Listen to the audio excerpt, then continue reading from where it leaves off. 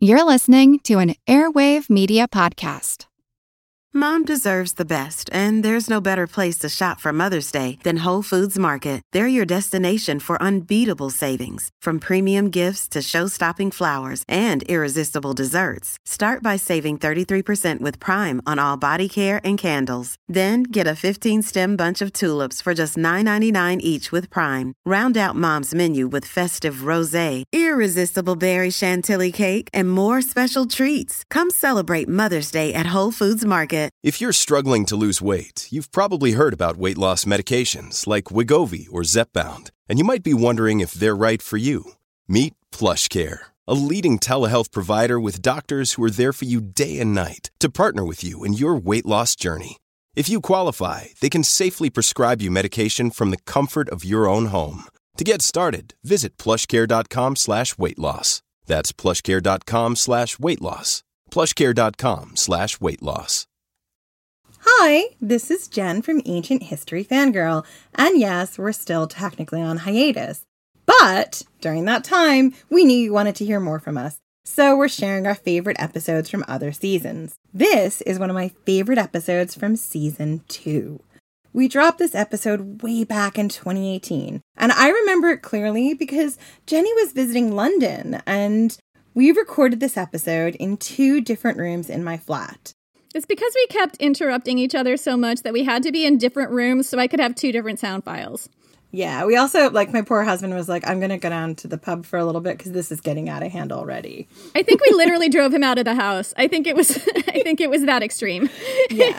Sadly, 2018 was the last time that Jenny visited me because of the pandemic and life. But we are hoping to change that in the future, maybe in 2022. So this was also the first episode that we recorded a little tipsy, a lot tipsy. I think I remember there was definitely more than 1 bottle of Prosecco involved. It was celebratory. And also it just felt like the subject matter we were going to discuss required a really stiff drink that you made yourself because you can't trust anyone in this world. Because this episode was all about poisons in the ancient world. And let me tell you, if you let someone else make your drink in the ancient world, you're asking for it. That's a real bold move. I wouldn't necessarily do that myself. Yeah, unless you got a taster. We delved into the dark underbelly of Rome and looked at how poison was used to help you climb the social ladder and how it sometimes had a hand in making and destroying emperors.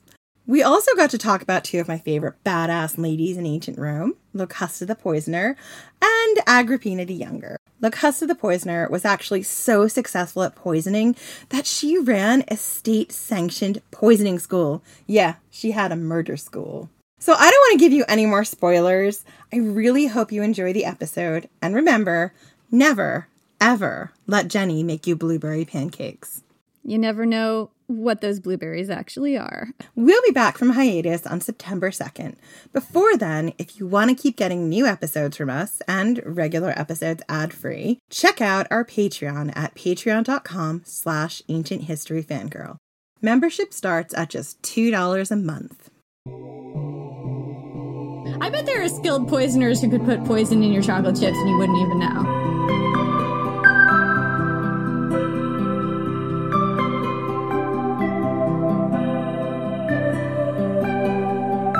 A century ago, the Romans came for your ancestors. They slaughtered and enslaved millions, put whole villages to the sword, and torched the sacred groves. Now they lord it over you from their fine villas, while beneath your feet the ground still smokes. But your mother and grandmothers still keep to the sacred ways. All your life you sat at their feet, watched them chop and grind and distill. You've learned which plants healed, which ones make a fine seasoning for rabbit stew, and which ones killed. The plants spoke to you. They unfolded their secrets. You learned how to kill fast and how to kill slow, how to make it look like Jupiter's thunderbolt or a wasting sickness, how to multiply suffering or make it painless. And then one day you crossed the mountains and take your talents down into the enemy's gullet. In the city of Rome, blood feuds stain the streets, and your special talents are in demand. Word travels, and soon they're beating a path to your door. They come to you in secret, at night and disguised, the rich and powerful of ancient Rome. Everyone has someone they want in the ground, a deadly enemy, an abusive husband, unwanted stepchildren, a parent who won't just die and free up the inheritance. You kill them fast, and you kill them slow. You make it look like a judgment from the gods. You draw it out like a wasting sickness. You make it horrific for those who want vengeance, painless for those who pay extra for mercy. Before long, your name is feared. Before long, you're in jail. You're afraid the first time. The jailers are not gentle, and you see how the condemned are disposed of, but you have clients in powerful places, so you go free the first time. The second, you're barely imprisoned a day. By the third, you know all the jailers' names, and they know to leave you alone. But the third time takes longer than it should. You pace the length of your filthy cell, wondering if this is the time that sticks. Then your door opens and a cloaked figure enters your cell, a new client, someone very highly placed indeed. She removes her hood and you know her at once. It's the Empress of Rome. She wants you to murder her husband. I'm Jenny Williamson. And I'm Jen McMenemy. And this is Ancient History Fangirl. Ancient Rome was thick with intrigue. The people at the top had plenty of money and plenty of enemies. In this environment, assassins thrived. The most notorious was a woman named Locusta the Poisoner. As long as people have been killing each other, they've been doing it with poison, Jenny. One of the earliest records of people messing around with poison dates back to about 3000 BC, when the pharaoh Menes, the semi-mythical first pharaoh who united Upper and Lower Egypt, supposedly cultivated poisonous plants. The Egyptians had an extensive and ancient knowledge of poison pharmacology. The people of ancient Sumeria, China, and India also had a long and illustrious tradition of poisoning. The ancient Chinese had some especially colorful names for their poisons, including something that translates as intestine-rupturing poison, crane's red crown, and three-laugh death powder, which made its victims give a disturbingly creepy laugh 3 times before they died. There was also a body-melting powder in ancient Chinese lore that could dissolve human flesh and clothes. It isn't clear what a lot of these incredible poisons were or whether they really existed. Jenny, I'm going to take you on a little detour because I'm a total mythology nerd, and of course I'm going to do that to you. Do you remember the play Medea by Euripides? Yeah, it's like one of my favorite ancient history plays. I love Medea. When Medea's disgraceful former husband Jason, the Jason of the Argonauts, Worst Jason ever. Oh, yeah. He's terrible Jason. Terrible Jason. One day I will get a chance to tell you all why, but today is not that day. Anyway, when Medea's ex-husband Jason is about to get married to his second wife, a woman named Glauce, Medea decides she's going to have her revenge. And she sends her a poisoned dress and like a poisoned tiara. And it causes Glauce to burst into flame. This totally sounds like the ancient Chinese body melting powder, doesn't it? Yeah, well, I think a lot of these ancient Chinese poisons, some of them are based in fact. I think the intestine rupturing poison can be traced back to something real, but some of these poisons, we don't know what they are, and they're probably mythological, and that's one of the ones is the body melting poison. But I think that the mythology of a poison that you can sprinkle into clothes and it would cause the person wearing the clothes to melt or dissolve or die in some way, I think that that was like floating around in mythology from a very ancient time. So that myth in Medea was drawing on something very ancient even then. Yeah, and Medea was a badass. Let's just get that out there. Locusta would have approved of her. Oh, I completely agree. So I've pulled us off the story, Jenny, but I want to get back now. So while some of the poisons were mythological, there actually were some really deadly real poisons. Poisonous plants were everywhere in the ancient world, and they were readily available. They were often used as medicines in non-toxic doses. We're going to start by running down the A to Z of some of the more widely used poisons of the ancient world. Now, this is by no means an exhaustive list. Pliny the Elder lists over 7,000 kinds of poisons in his natural history. So, I mean, if you want exhaustive, you can talk to him or read his book. You might actually have to use a Ouija board because he's dead. I mean, I think he'd definitely talk your ear off. I mean, 7,000 different types of poisons. We totally should have pulled out a Ouija board or held a seance in order to get the real dope on this episode. Did we do that? No, because we're slackers. We're slackers, and because maybe, just maybe, we drank wine before we recorded this. We definitely did. I think Pliny the Elder would have approved. I think he would have. He would have been like, put a little more water in that wine, girls. Yeah, I know. Do we water our wine? No, we do not. We're like the Scythians in that way. All right, Jenny. So take it away with our list of some of the poisons that were very prominent in ancient myth and history. Right. So some of the ancient world poisons that were pretty common. So we're doing the A to Z, but just so you know, we're actually not going to go through the whole alphabet. Like, this is definitely not an alphabet. But we're going to start with A. And the A one is aconite. And this one has a lot of colorful names, including wolf's bane, mouse bane, women's bane, leopard's bane. You're sensing a theme with the bane here, aren't you, Jen? I'm definitely sensing a theme, Jenny. Does this mean that Bane from Batman's going to appear with his crazy mask? He might. I make no promises. I have no control over the characters of Batman and where they go. We're invoking his name, so he might show up. If you say it one more time, is it going to be like Bloody Mary? It might be. I've said it, 3 times? Like 4 times? Are you looking into a mirror right now? No, I'm looking into my script for the podcast. Maybe that's protection. Anyway, the other 2 names are Devil's Helmet and Queen of Poisons, which do not have Bane in them. Crap, I said Bane. Damn it, Jenny. Anyway, we're moving on. We're pretending that didn't happen.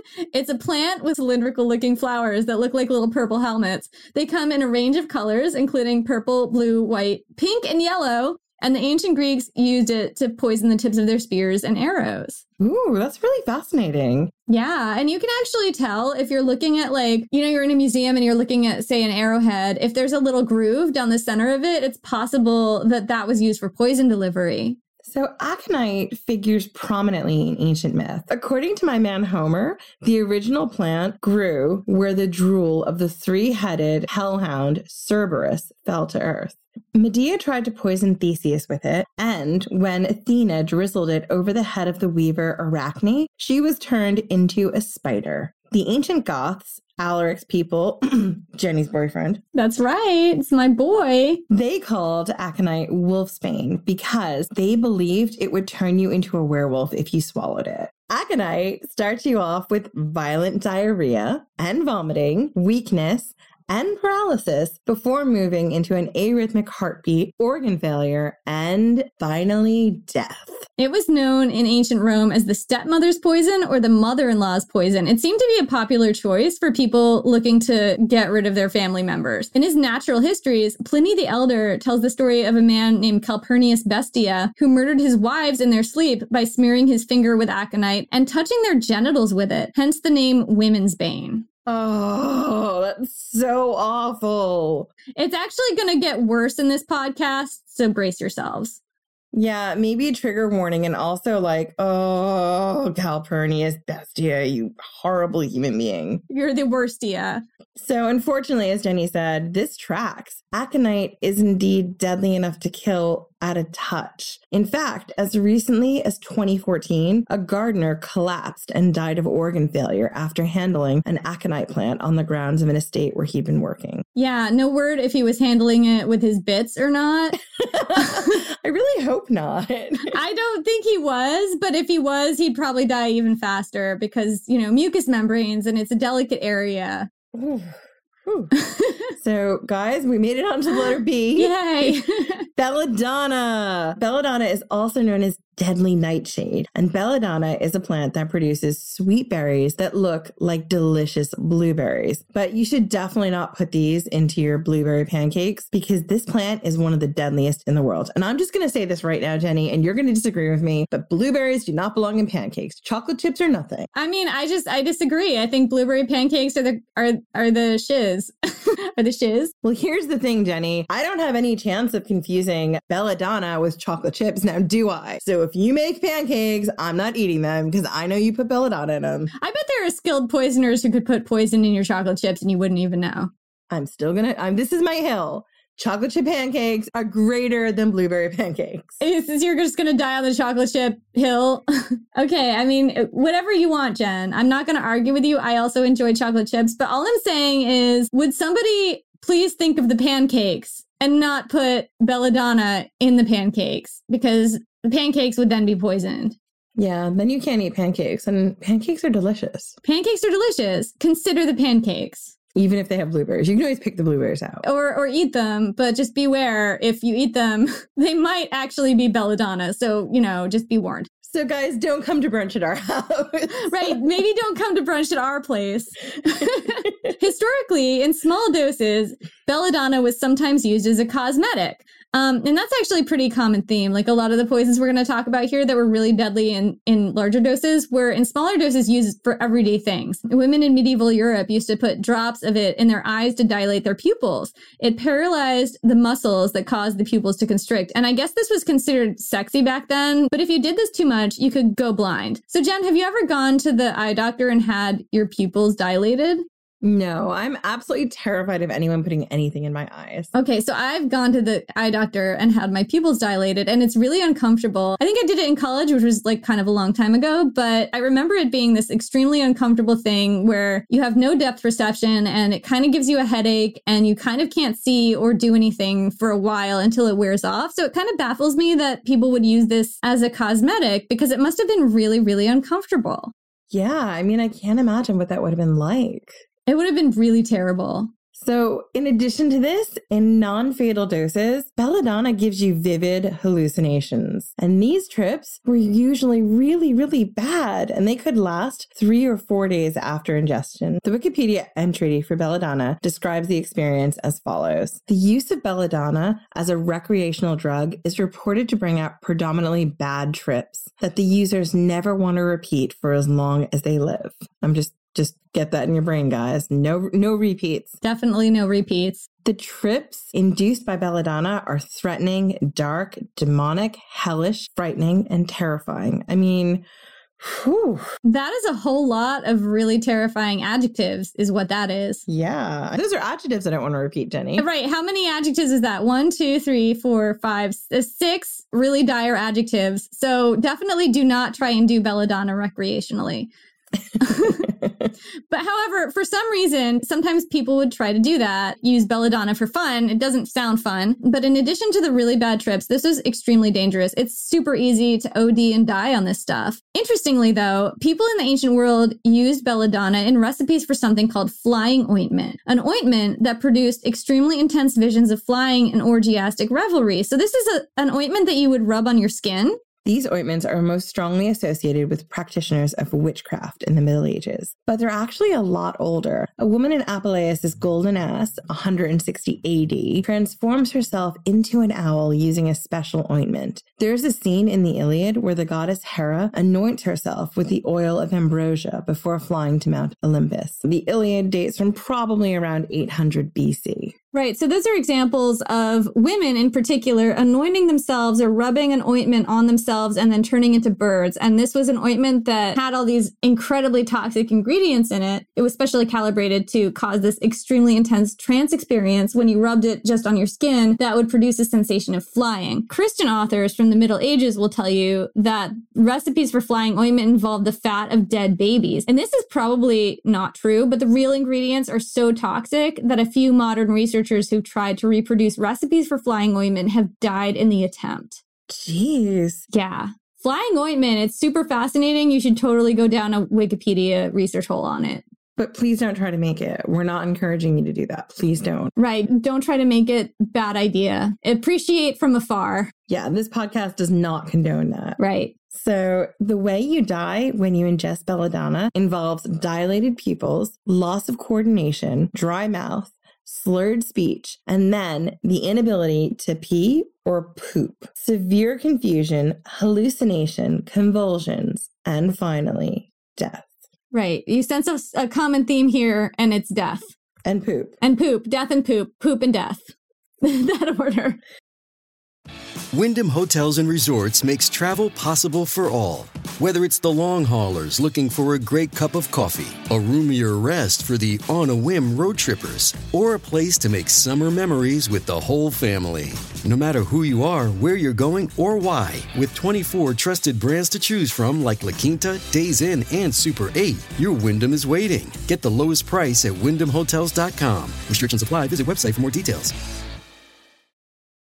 This episode is brought to you by Shopify. Whether you're selling a little or a lot, Shopify helps you do your thing, however you cha-ching. From the launch your online shop stage, all the way to the we just hit 1 million orders stage. No matter what stage you're in, Shopify's there to help you grow. Sign up for a $1 per month trial period at shopify.com/special offer, all lowercase.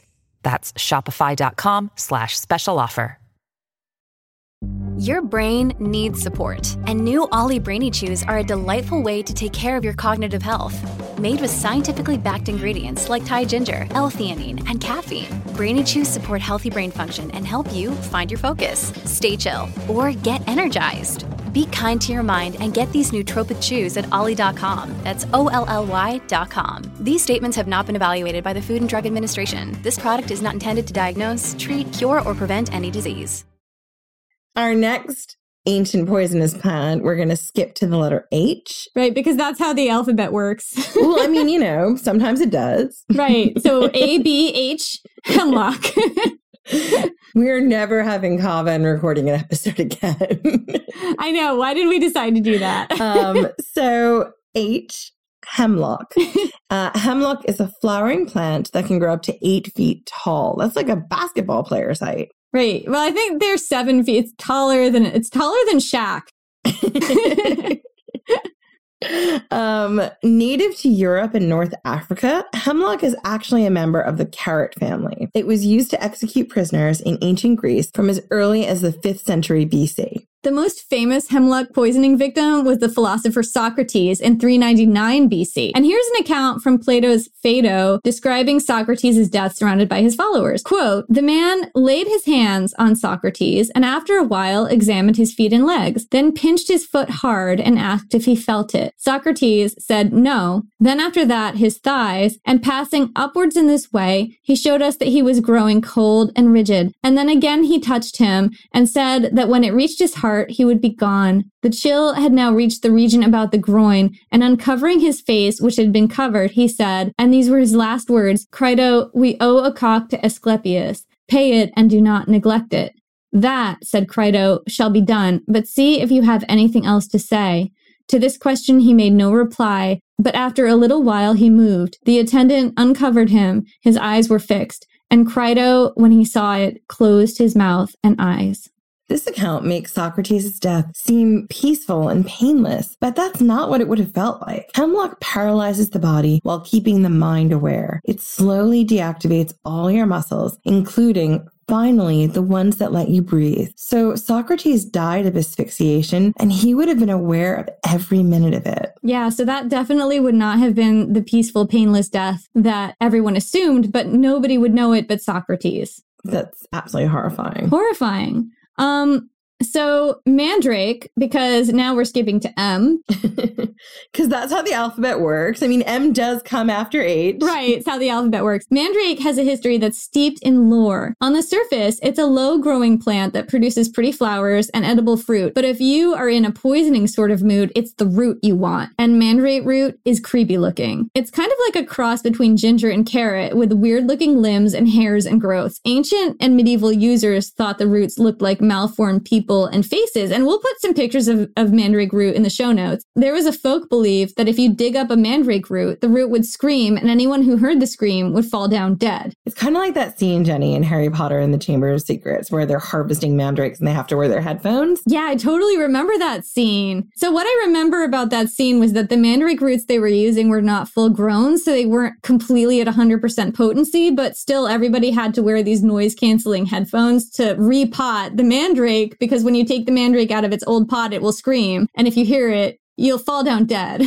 Absolutely. The Harry Potter mandrake scene is totally based in ancient lore, and we will put a link to that clip in the show notes because it's really cool. So in addition to looking pretty freaky, mandrake root is a narcotic and a hallucinogen. In the right dosage, a wine cupful, according to the Greek doctor Dioscurides, knocks you unconscious. And the ancient surgeons sometimes used it as an anesthetic. Right. Too much of it, though, causes some pretty nasty symptoms, including asphyxiation and death, our old friends, which makes you wish that Dioscurides had been a little bit more precise about how big a wine cupful is. Like, how big of a wine cup are we talking, Dioscurides? Are we talking like half full or completely full or right up to the brim? Or like, you know, like if you're in a restaurant, how much the waiter will pour you if you order a glass of wine? Like, can we be a little bit more precise about this? Jenny, you're overthinking this. It's a wine cupful. People will die on a miscalculation here. I just can't be chill about this, Jen.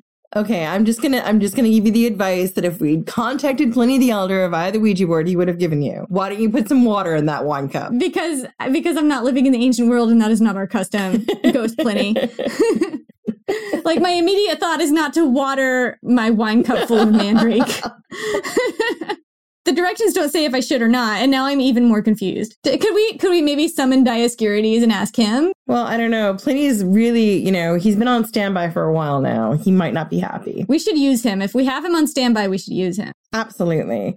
So we're now going to skip to O because O does technically come after M. Right, 100%. And we're getting to opium. So opium comes from the poppy plant, which was first cultivated around 3,400 BC in Southwest Asia and Mesopotamia, possibly as a recreational drug. The Sumerians called it the joy plant. Poppy seeds have been found in much older graves, including a burial in Spain that dates from around 4,200 BC. The ancient Assyrians, Egyptians, Greeks, and Romans were also confirmed opium users, or lotus eaters. To get opium out of a poppy plant, Pliny tells us that you have to make an incision just beneath the place where the flower joins the stalk. You should do this at the 3rd hour of the day on a still, clear day when the dew had completely dried on the plant. And I'm like, I don't know, maybe Pliny was having a trip when he wrote this down because this is awfully weird and specific. It's very weird and specific. Maybe he'd had some, opium. Maybe he'd been eating some lotus. Maybe. Or maybe this is actually true. And you don't get a lot of opium out of the poppy plant when you do this. The thick, gummy juice that leaks out should be collected on a piece of wool or maybe your thumbnail. Collecting enough of that to be useful is a painstaking process that involves returning day after day at the right time of day until you have enough to make lozenges and dry them in the sun. So opium was often used in medicine. It cured headaches and a number of other maladies, was a powerful ancient world sleeping pill, and was often used in surgery as a strong pain reliever. I just have such a disconnect between it's curing your headache and then used in surgery. What was the dosage there? It's all in the dosage, Jen. Is it a wine cupful or a half wine cupful or a whole giant wine cup or a little bit of a wine cup? And how stingy is this waiter? And where is the water? Right. Do we water this wine? I'm still hung up on this wine cup. So opium was taken in wine or milk, aka milk of the poppy, like Game of Thrones. Totally based on that. Exactly. And it was also smeared onto wool tampons and inserted into a woman's vagina to treat gynecological problems and cause abortions. I don't know what it does, Jenny. I guess put it in your vag and find out. No. I feel like I have to be the concerned voice. Please don't do that. Don't do that. We're not encouraging you to do that. No, don't put anything in your vag that might be opium. And don't put anything in and don't tell us about it. We don't need to know. This is not our business. You do you with your bits. Whatever you put in your bits. If it's opium, we don't need to know. I just think it's a bad idea, but what the heck do I know? I mean, do what you want. Wine cup full. Right. Put a wine cup full in your vag if that's what makes you happy. No, dial it back. Self-care. I'm going to move on. Opium was also used by the terminally ill in the ancient world to commit suicide, and it was mixed with hemlock to cause a painless death by execution. And as you may have gathered, opium could be lethal in large enough doses. It starts off producing a kind of sleepy euphoria, which descends into stupor. Your muscles relax, your breathing slows, and you die of respiratory failure. So now we're on to S because, Alphabet. So, snake venom. Ancient Romans didn't use animal poisons as much as plant-based poisons. In the realm of Pontus, there were ducks whose blood and meat were poisonous because they fed on hemlock in their natural environment so much that their bodies were saturated with it. Yeah, Pontic ducks, they were poisonous. Yeah, but if you ate them, you would die. And it'd be like, why'd I die? Duck. Because you're in Pontus and you ate some duck. Bad idea. That's why you died.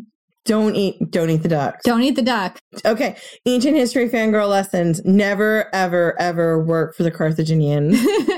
Don't eat the Pontic ducks. Don't eat the Pontic What else? Do we have other rules? We should list these rules on the website. So one famous victim of snakebite was Cleopatra, who committed suicide by getting an asp to bite her. And when the ancient sources say asp, they probably don't mean the snake that we would call an asp today. Modern-day asps are venomous, but the venom isn't usually lethal. The word asp, or aspis, in ancient Egyptian times, was used as sort of a catch-all term to refer to a number of different species of snake, and what killed Cleopatra may have been a much more deadly variety, the Egyptian cobra. So, in planning her own suicide, Cleopatra repeatedly tested a lot of different poisons on slaves condemned to death to see which one was least painful. So, she's poisoning a whole bunch of slaves in crappy fashion. I mean, Cleopatra, come on. We've got a quote here from Plutarch's The Lives of Antony. So, the asp's poison induced a sleepy torpor and sinking. There was no spasm or groan, but a gentle perspiration of the face, while the perceptive faculties were easily relaxed and dimmed, and resisted all attempts to rouse and restore them, as is the case with those who are soundly asleep. Right, that is not how it would have actually gone. If Cleopatra had used an Egyptian cobra, that venom stops nerve signals from being sent first to the muscles, and as the poison progresses, to the lungs and heart. It would not have been a fast or peaceful death. Cleopatra would have experienced severe swelling and bruising, headache and nausea, vomiting, dizziness, diarrhea, and abdominal pain, followed by respiratory failure. Oh, and she would have been paralyzed through most of this, which may be where her impression of sleepy torpor comes from. So those were just a few of the ways you could die if you had rich and powerful enemies in the ancient world. In many ancient societies, there was money on the table for people with a specialized knowledge of poisonous plants and their preparation, aka poison assassins. In ancient India, there's a myth that rulers gradually fed young girls low doses of poison to make them not only immune to most poisons, but thoroughly poisonous themselves. In effect, walking weapons that could kill at a touch. Some of the girls died during this process, but those who lived were used as assassins. These were the legendary Vishakanya, or poison girls. Vishakanya figure prominently in some ancient Indian legends. They're mentioned as far back as the Arthashastra, an ancient Indian book on statescraft that dates from around the 2nd century BC. We use this book a lot in our War Elephants episode, and the cool thing about the Arthashastra is it talks about how you defeat an enemy in war, but it also talks about if you're facing an enemy that's a lot more powerful than you, the sneaky ways that you can defeat them anyway. And one of the ways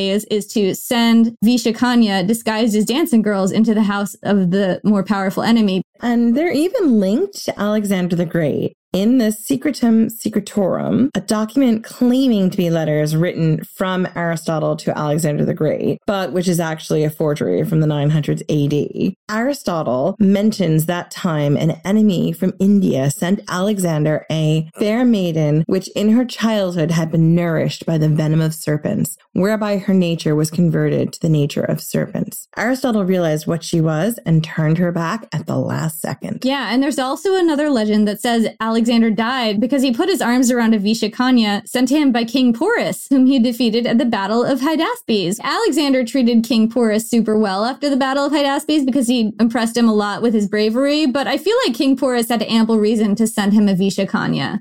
I totally agree. So if you're not sure why we're saying that, go back to War Elephants Part 1, listen to the part where we talk about the Battle of Hydaspes. You'll get what we mean. So that legend and others like it kept cropping up in more modern sources and articles during my research, but I couldn't find the original source for it.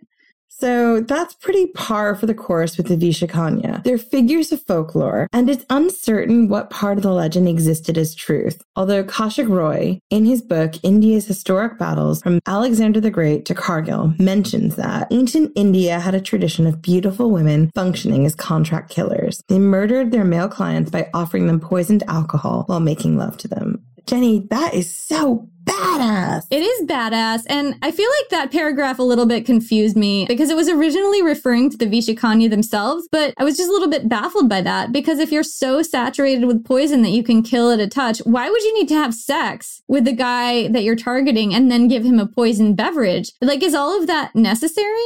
I don't know. We don't know, right? But I feel like that particular description, and I did see that cropping up elsewhere, the idea that the Vishakanya would sleep with their victims and feed them poisoned alcohol, that's a clue for us that maybe harkens back to a real tradition of women assassins who weren't poisonous themselves, but who were nonetheless expert poisoners. And that's actually pretty believable because although both men and women in the ancient world used poison, it was a method of killing frequently linked to women, and there are documented instances of women who were consummate poison assassins, and we're going to get into one of them in this episode. The first record of poisoning in ancient Rome dates to 331 BC. The story comes down to us in Livy's History of Rome, and he tells us that when a great pestilence gripped the city, the people blamed a group of women accused of poisoning on a massive scale. Over 100 women were rounded up and condemned. In these early centuries, when there was an outbreak of disease in a community, women in particular were often blamed and punished for mass poisonings. In 182 BC, 3,000 people were put to death on charges of poisoning, chief among them the wife of a consul, after a number of high-ranking men died of an unknown plague.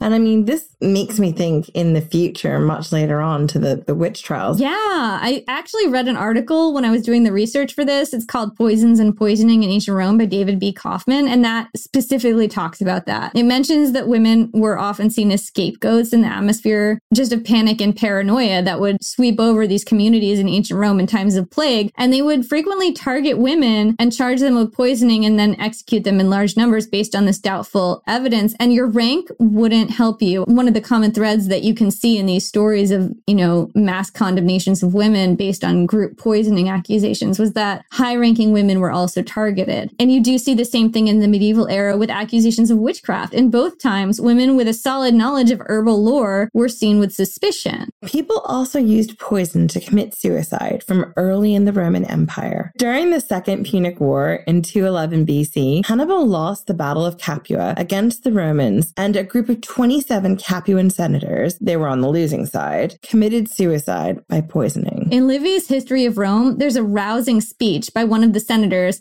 convincing the others to gank themselves. And I'm just going to read this to you here. This is a group of senators in a city that had lost a war, and they were about to be treated like war prisoners usually are, which is not pleasantly. Quote, "I shall not see the Roman generals emboldened by their insolent victory, nor shall I be dragged in chains to the city of Rome as a spectacle and a triumph. In my house a feast is spread and in readiness today. When we have had our fill of wine and food, the same cup which has been served to me shall be carried round. That draught will defend the body from torture, the mind from insults, eyes and ears from seeing and hearing all the bitter and unseemly things which await the vanquished. Men will be ready to light a great pyre and throw our lifeless bodies upon it. This is the one way, at once honorable and independent, that leads to death. Even our enemies will admire our courage." Sometime after this, poison as a method of both killing others and oneself really took off in ancient Rome. I mean, how could it not with that speech?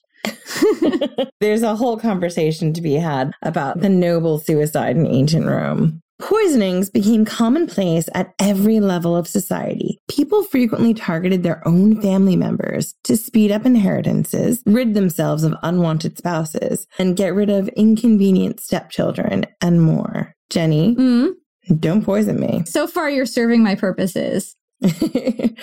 By 80 BC. That was an uncomfortable laugh. You just Well, I mean, getting rid of your co-host to take over on your own. I mean, you and I both know we've been eyeing each other surreptitiously the whole time and going, how can I gain the upper hand? I'm just putting it out in the open now. We've just put it out in the open. Don't worry, guys. We're not going to poison each other. You're going to be stuck with both of us. We both have tasters when we hang out, and we just try to not make it obvious. If I wind up dead of poisoning, please, you can contact me on the Ouija board, but you know who did it. Ditto. Seriously. If she winds up on Dateline telling you a sob story about me, she's lying. I'm a great manipulator. Don't let her manipulate Keith Morrison. You and your Keith Morrison crush, that's a whole other conversation. She has a massive crush on Keith Morrison. She loves him. She loves him.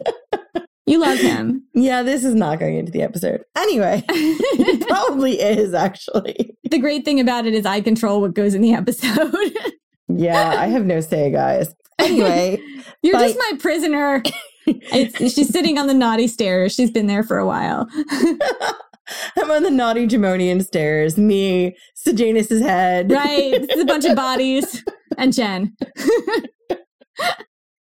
Oh my God, what a detour. Can we move on now? We were telling a story. Please. Yeah, anyway. So by 80 BC, poisoning was such a problem that Sulla, the dictator of Rome at the time, had to introduce stringent laws against it. Laws that targeted both the poisoner and anyone who prepared, sold, or bought poison, or had it in their possession. They're coming for you, Jenny. Yeah. But this must have been a really difficult law to enforce because many of the poisons we've looked at also had medicinal uses. So it was totally reasonable for someone to have aconite or mandrake root in their house, for example, because aconite was also used to treat the common cold and mandrake to remove warts. Sounds like you need some aconite. Really does. And those feel like very, very extreme ways of doing either of those things. Yeah, but it's the ancient world and people were hardcore. This is kind of like if Aleve or Robitussin could kill you. But actually, I mean, they can kill you if you take enough of them. I guess. I mean, I actually don't know how much Aleve would kill me if I had to kill myself and I just had Aleve. So this easy access to poisons, coupled with lax law enforcement, may be why the poisoning situation got worse, not better, in the years after Sulla's reign. The Vishakanya may have been a myth, but a number of real-life female assassins did live and work in ancient Rome, and they were expert in the use of poisons. The most notorious was a woman called Locusta the Poisoner. And this is where we get into our real story here. Hello everyone, Stakuyi here. And I'm Gabby. And we are the hosts of History of Everything, a podcast which you can probably guess by the name is, well, I mean, it's about everything. Do you want to know why people thought potatoes were evil and would give you syphilis? Are you curious about all the stories of the terrible and stupid ways that people have kicked the bucket over the years? Do you want to hear tales about all of the different badasses of history and the lives that they had brought to life? Well, if so, then look no further. History of Everything is just the right podcast for you. It's available on Spotify, Pandora, and anywhere else that you get your podcast from. Join us for some fun and just see how weird and wacky history can be. I'm Helena Bonham Carter, and for BBC Radio 4, this is History's Secret Heroes, a new series of rarely heard tales from World War II. They had no idea that she was Britain's top female codebreaker. We'll hear of daring risk-takers. What she was offering to do was to ski in over the high Carpathian mountains. Of course it was dangerous, but danger was his friend. Subscribe to History's Secret Heroes wherever you get your podcasts. Hello everyone, you may recognize me as Gabby from the History of Everything podcast. And my name is Brenna, and you don't recognize me from anything yet. Together, we're two scientists who explore all of the weird little questions and conspiracies of the universe in our new podcast, Mystery of Everything. Everything has an explanation. We hope. But that is what we're here to figure out.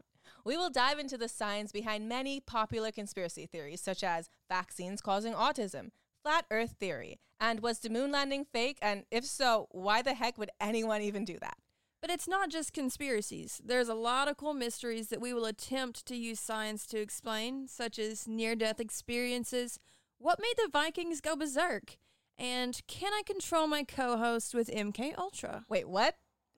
Anyway, make sure to check out the Mystery of Everything podcast everywhere where you find your podcasts.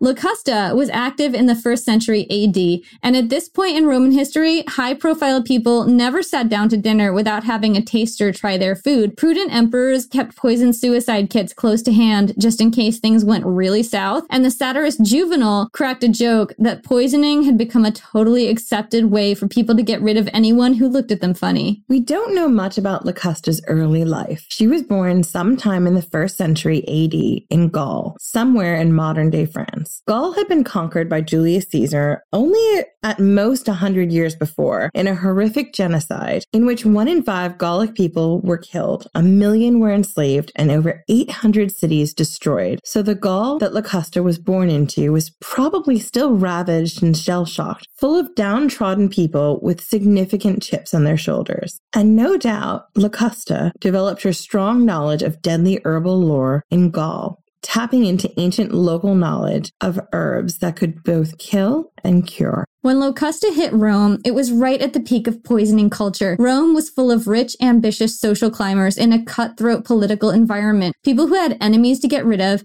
and deep pockets to pay for the service. Locusta made a name for herself as a poisoner of the rich and famous, and she was particularly sought after because she was really good at making her poisoning victims look like they died of natural causes. Locusta was arrested more than once, but she'd made powerful friends and clients, people she had a lot of incriminating dirt on. And somehow, the charges against her never seemed to stick. When we meet Locusta in the ancient sources, she's in jail again, already a notorious poisoning assassin with several confirmed kills under her belt. This time, she's pulled out of jail by her most high-profile client yet, Agrippina the Younger, Empress of Rome. Agrippina had a job for Locusta: poison her husband, the Emperor Claudius. Agrippina was no stranger to poisonings herself. She'd poisoned her previous husband, a respected and fabulously wealthy statesman named Passienus Crispus, about 7 years before, after she'd convinced him to name her his heir. She'd then gone on to marry the Emperor Claudius, who was also her uncle. Ew. Yeah, that family tree. We're gonna get there. We will get there in spectacular fashion. Just you wait. We will. You're gonna meet one of my favoriteest people in the ancient world, Germanicus the Manicus. Yeah, we'll get to him. So back to Agrippina, who was the daughter of Germanicus the Manicus. So after marrying her uncle, Agrippina influenced him to adopt her son by a previous husband, Nero, and make him heir to the empire, completely sidelining his own son by a previous marriage, Britannicus. Claudius went along with this plan for a while, but then started showing signs that he was thinking of favoring Britannicus again. The only way to preserve her son's path to power, as Agrippina saw it, was to murder Claudius before he could officially change his mind. Agrippina, as we said before, most likely knew her way around poison, but this wasn't just any inconvenient husband she was conspiring to murder. This was the Emperor of Rome. First, he was very well guarded. Second, what Agrippina needed was something really specific. See, if the poison acted too fast, the fact of the murder would be obvious. But if it was more of the slow and wasting variety, Claudius would have time to change his mind about which boy got to be his heir before he died. Agrippina needed a Goldilocks poison. Not too fast, not too slow, just right. So she hired a specialist. Locusta was hauled out of jail and given her assignment. And here's how it went down. There were 2 big hurdles to get through. First, a former slave named Narcissus, part of Claudius's inner circle, was a supporter of Britannicus, and he was deeply suspicious of Agrippina. Narcissus guarded Claudius closely and was very protective of Britannicus. But all this stressing out about the line of succession caused him to have some kind of health crisis, and he had to go recover at a medicinal hot spring. The sources don't say his sudden illness was Locusta's doing, but it does look awfully convenient, doesn't it? It sure does look awfully convenient. It does. Spelled out, it really does look that way, guys. The second hurdle was a eunuch named Halotus, and his name just looks like halitosis to me. So from now on, we're calling him Halitosis. Sorry. No dignity even in death. Claudius, like any sensible Roman emperor, had his own taster, and that would be halitosis. And somehow, possibly through a hefty bribe, definitely through a hefty bribe, let's be honest, Agrippina managed to get halitosis on board. And that's the thing about tasters, they're vulnerable to bribery. Of course, they're only human. Right. They got families to feed. They got people to feed, you know? If I was halitosis, maybe I'd think twice. So Locusta's poison was sprinkled on a mushroom dish, Claudius's favorite food. He loved mushrooms. Yeah, and Claudius wolfed those mushrooms down. He sucked them down. He had to be carried from the banquet, apparently so roaring drunk and full of mushrooms, he couldn't see or speak. That also happens to me when I eat mushrooms. and drink. I blame the mushrooms, but maybe I should be blaming the drink. I don't know. It depends on what I'm using as a wine cupful measure. I should ask Dioscurides, am I doing it wrong? So for a little while, it looked like poor Claudius was going to bite it. But the poison wasn't acting fast enough. It was starting to look like, oh my goodness, he might get better. Right, he's not quite dead. he thinks maybe he'll go for a walk. And that was quite inconvenient for everybody. However, luckily for Agrippina and Halitosis and Locusta, Claudius's doctor was also in on the plot. He plunged a feather down the emperor's throat, ostensibly to get him to throw up whatever was making him sick. But the feather was coated with a fast-acting poison, probably from Locusta. This took effect quickly, and Claudius did in fact bite it. And after his death, Agrippina installed her son Nero on the throne. Nero, incidentally, joked that mushrooms must be the food of the gods because Claudius became a god by eating them. Too soon, Nero. Right, way too soon. Get some class, dude. Well, I mean... Not known for his class. Right, I agree. Agrippina, also not known for her class, turned around and accused Locusta of poisoning her husband and had her thrown in jail and condemned to death. Is she part Carthaginian? I had that thought too. Worst client ever. So we're just going to put her in that category. Another rule, don't work for Agrippina the Younger. Right. Don't accept freelance assignments from Agrippina the Younger. Unless you're in jail and you have no choice. That is another ancient history fangirl rule to live by. So wait, let's run down our rules again. So don't work for the Carthaginians. Don't work, no gift basket. It's good enough. No gift baskets. Do not be seduced. Don't care what's in them, even the good Cheetos. Mm-hmm. I feel like there are some elephant rules, right? If you're fighting an elephant in hand-to-hand combat, go for the driver. Go for the driver. And it's a group activity. Also, if you're fighting an elephant in hand-to-hand combat, just be like, could we drink it out instead? Right. If you're fighting an elephant, you should be drinking because the elephants are also drinking and you should all be on the same page. Exactly. You gotta be fair, guys. Gotta be fair. Right. If it's just number 1, you should first be drunk. Number 2, you should have your posse with you. Number 3, go for the driver. Number 4, be drunk. Did I already say be drunk? Oh, I remember.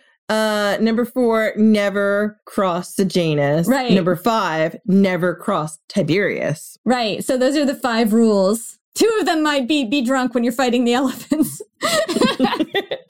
It's fine. It's like Fight Club. We've got to mention it at least twice. Because you're really not supposed to mention it, so we're going to mention it twice. It's Elephant Fight Club. It's Elephant Fight Club. Mention it twice. First rule of Elephant Fight Club, be drunk while taking part in Elephant Fight Club. Right. Second rule of Elephant Fight Club, talk about it all the time. No one will believe you anyway. Exactly. And this is not an endorsement to go fight elephants, please. No, be nice to the elephants. The elephants of today are not war elephants. No, and they're lovely creatures who need our help. Correct. Now, I'm going to get back to our new Emperor Nero because we've segued way too long. Our new Emperor Nero had been super impressed by Locusta's poisoning skills. And it turned out there were a few people that he wanted dead. So first on his list was his stepbrother, an erstwhile rival to the throne, 13-year-old Britannicus, Claudius's son. So Nero had Locusta hauled out of jail once again. This is starting to be a theme in her life. I know. She really should invest in a really good defense team. Defense team, but also she should get her go bag ready with all of her skincare essentials. And right, she's got to have the skincare essentials because I'm sure if she knows the herbs to kill people, she also knows the right herbs for skincare. Absolutely. Moisturize. It's damp in those jail cells. Man, I bet Locusta made some pretty badass flying ointment. Oh my God, could you imagine? She's probably high the whole time. Flying for days would be amazing. Anyway, Locusta was given her new assignment, shuffle Britannicus off of his mortal coil. Locusta prepared a potion, and Nero had it administered by one of Britannicus's own tutors. There's a chilling line, incidentally, in Tacitus's annals about how, quote, For that no one about the person of Britannicus should regard either right or loyalty was a point long since provided for. And I realize that that is like really convoluted in terms of wording. But what I took it to mean was that everyone close to Britannicus, all his tutors, his slaves, people who'd been with him since babyhood, knew that the emperor was out to get Britannicus. And showing loyalty to him or trying to protect him could mean their own death. So even his nearest and dearest could be enlisted in a plot to kill him out of self-preservation. And you've got to feel bad for this kid. Gotta feel bad for this kid. And also you've got to feel bad for the nearest and dearest around him that they're in that position. Yeah. So anyway, the poison didn't work. According to Tacitus, his bowels were opened. It probably made him quite sick. He probably had diarrhea because Jenny has given me every single paragraph about diarrhea to read in this episode. Hold up a sec. What are you talking about? Because she has the humor of a small child. The humor of a small child. Okay, maybe. Do we need to contact Pliny and ask him his opinion on this? We should ask him to be the referee in our conversation about whether or not I have the humor of a small child. Pliny, could you please mediate? So anyway, our man Britannicus, much like me, was a survivor of his diarrhea, and he passed the poison without dying. His brother Nero did not take this well. He summoned Locusta and demanded an explanation. She told him that she'd made the poison slow acting so that people wouldn't get too suspicious. This was, after all, her specialty. Nero replied sarcastically, "It's likely that I am afraid of the Julian law."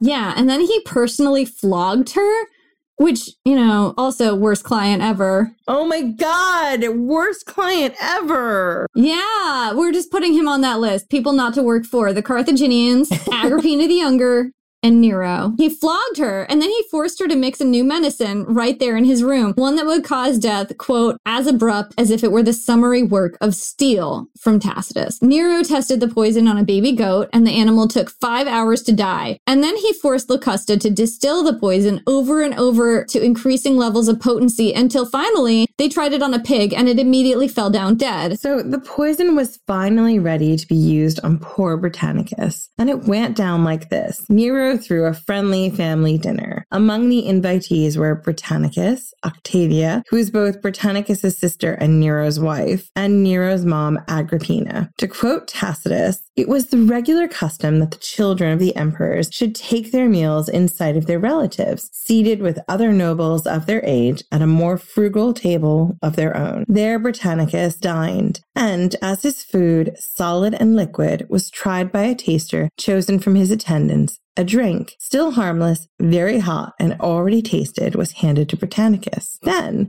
when he declined it as too warm, cold water was poured in, and with it the poison." Britannicus began to experience what looked like a grand mal seizure, falling down, convulsions. Tacitus says that, quote, the poison ran so effectively through his whole system that he lost simultaneously both voice and breath. And here's how the guests reacted, again from Tacitus. Quote, "There was a startled movement in the company seated around, and the more obtuse began to disperse. Those who could read more clearly sat motionless, their eyes riveted on Nero. He, without changing his recumbent attitude, observed that this was a most usual incident due to the epilepsy with which Britannicus had been inflicted from his earliest infancy. Sight and sensation would return by degrees. But from Agrippina, in spite of her control over her features, came a flash of such terror and mental anguish that it was obvious she had been completely in the dark. Octavia, youth and inexperience notwithstanding, had learned to hide her griefs, her affections, her every emotion. Consequently, after a short silence, the amenities of the banquet were resumed." I'm poisoning her slowly. Very slowly, guys. Yeah, wasting sickness. She wants to eke out a few more episodes before she knocks me off. The whole series on Germanicus the Manicus, once it's written, she's just going to poison me, guys. And take Germanicus. Right. I'm taking him for myself in my ancient history harem with Alaric. So here's this horrible scene. Everyone calmly carrying on with this banquet, including Britannicus' sister, either oblivious to what was going on or too terrified of Nero to bat an eye, while Britannicus goes into violent convulsions. Britannicus died later that night, and Nero had him buried without even a eulogy the next day, in the pouring rain. So incidentally, Agrippina, Nero's mom, would have been horrified at this too, and Tacitus agrees that she was. See, she'd been having trouble getting Nero to do what she wanted. He was in that rebellious teenager phase, and she'd threatened to switch sides and back Britannicus instead, who she'd worked so hard earlier to sideline. Nero poisoning Britannicus in front of her would have been a direct F off to her, and a very, very chilling threat. It says in Tacitus that this expression of anguish flashed over her face because she'd been in the dark. She didn't know how dangerous Nero was, and this was her wake-up call. Yeah. And here's a disturbing detail that just amplifies the horror of this scene, again from Tacitus. Quote, "The assertion is made by many contemporary authors that for days before the murder, the worst of all outrages had been offered by Nero to the boyish years of Britannicus." And I'm pretty sure he means sexual assault here. Quote, "In which case, it ceases to be possible to regard his death as either premature or cruel, though it was amid the sanctities of the table, without even a respite allowed in which to embrace his sister, and under the eyes of his enemy, that the hurried doom fell on this last scion of the Claudian house, upon whom lust had done its unclean work before the poison." This is just heartbreaking. It doesn't take much to connect the dots and see the horror of this 13-year-old kid's final days. After surviving one poisoning attempt, Britannicus had to be living with the knowledge that death could come from anyone he trusted at any time, and there was nothing he could do to stop it. Add to that days of horrible abuse at Nero's hands leading up to his death at a banquet where everyone, including the emperor, was pretending this was fine. And what you get is a perversely cruel end for a kid whose only crime was making Nero feel threatened by virtue of who his father had been. And if you listen to the episode where we go into detail on Nero's death, which was Praetorian Guard Part 2, and you found yourself feeling bad for Nero, don't. Yeah, don't. I just can't stress it enough.